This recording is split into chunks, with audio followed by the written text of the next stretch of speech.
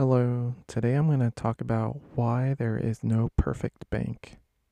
Although I'll be talking about banks, I'm not going to go into the nitty gritty details. It's only because I'm passionate about finance, banking in general. So this episode has a slightly deeper meaning.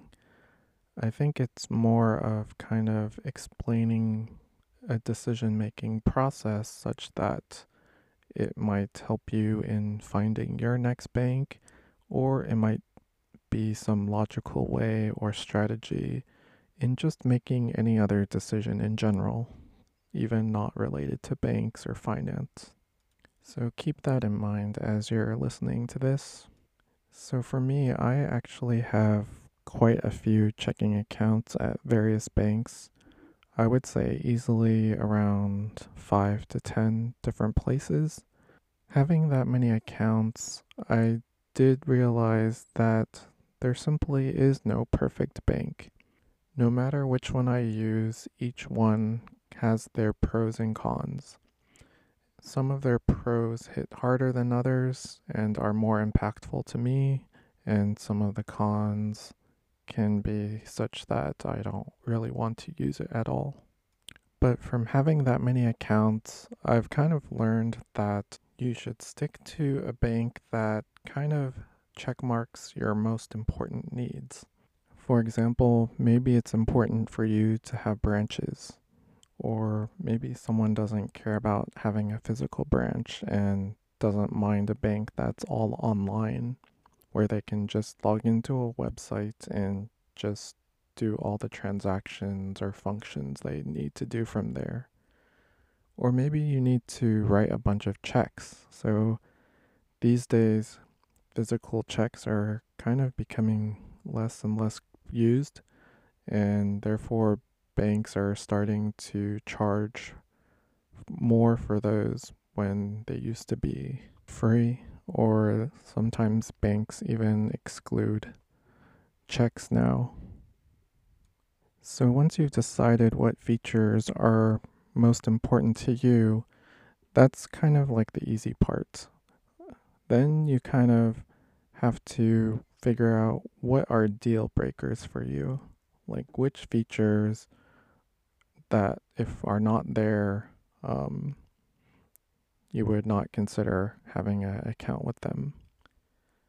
So as you start to narrow down your choices, then you can kind of think about it. You want to select a bank that grows with you as a customer.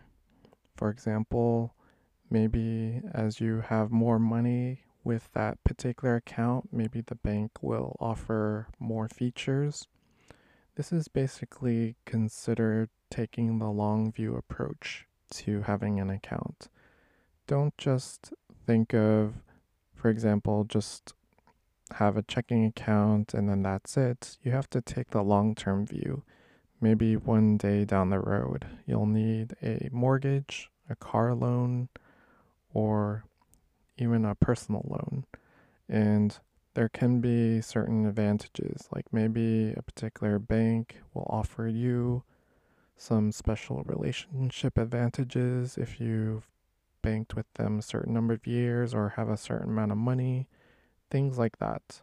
So I would not take a short term approach to a bank that just, okay, like just fulfills your most immediate need. However, I would say taking a short term view only makes sense when you have a clear exit plan.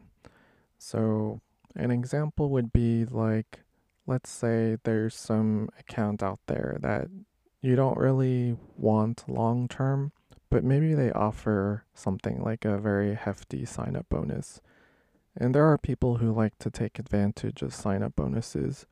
So they'll open in an account with the intention that once they get the bonus, they have a clear exit plan. That once they get the bonus, then they will close the account or leave it open for a certain amount of time before closing.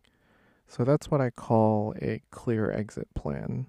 It the person's exact goal was to get a sign up bonus, not necessarily in using the account, but in general, you should take a long-term view. So, up to now, I have to admit I've gotten very close to the perfect checking account.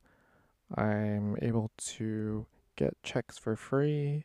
I can go to any ATM in the world and get reimbursed and have no foreign transaction fees as well. Has a good online interface. Transfers are very quick. Interestingly, they even offer free incoming and outgoing wire transfers for free.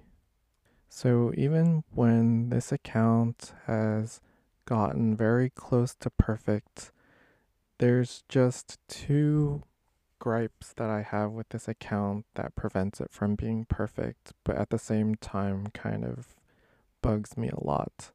For example, let's say I receive my paycheck into this account.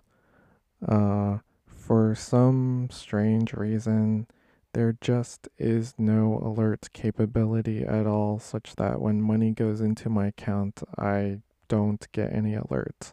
I will only see it if I just happen to log into my account online. The second thing is, in order to do a wire transfer, even though it's free, I have to call the customer service line in order to initiate the transfer. And for someone like me who likes to do everything online without going to the branch usually, I think it's kind of like they're almost like discouraging you from using it by having to call someone. Yeah, so those are the two flaws that I've noticed with this account that I've had. Um, the last thing I would say is don't be afraid to diversify and try other accounts. That doesn't mean to just open accounts like crazy, but if there is an account that truly has the potential to be used long term, then sure, why not? Um, why not open it just to try it, see what are the pros and cons of using it? Also, if you do plan on having multiple accounts, then when you're choosing accounts, I would say choose something when you're adding it to your kind of like your list. Choose something because it has like a particular feature that could be like way ahead or miles ahead compared to a competitor or something. For example, one account might have much better interest rates, or it has one special feature good enough for you to use just because of that account, if that makes sense.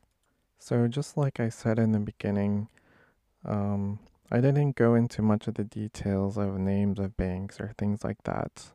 Honestly, there's one area that I haven't tried in terms of banking, and that is a credit union. I always see people talk about, like, yes, how a credit union can be much better, um, and have a more personalized approach to more personal customer service because you're not like a number at a big bank.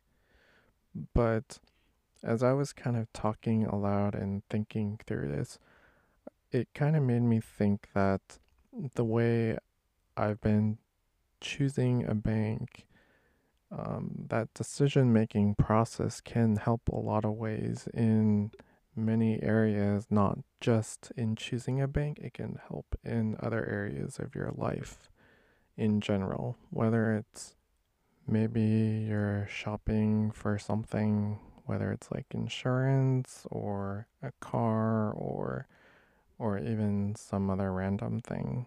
So I hope this was informative in some way, and I hope you take care.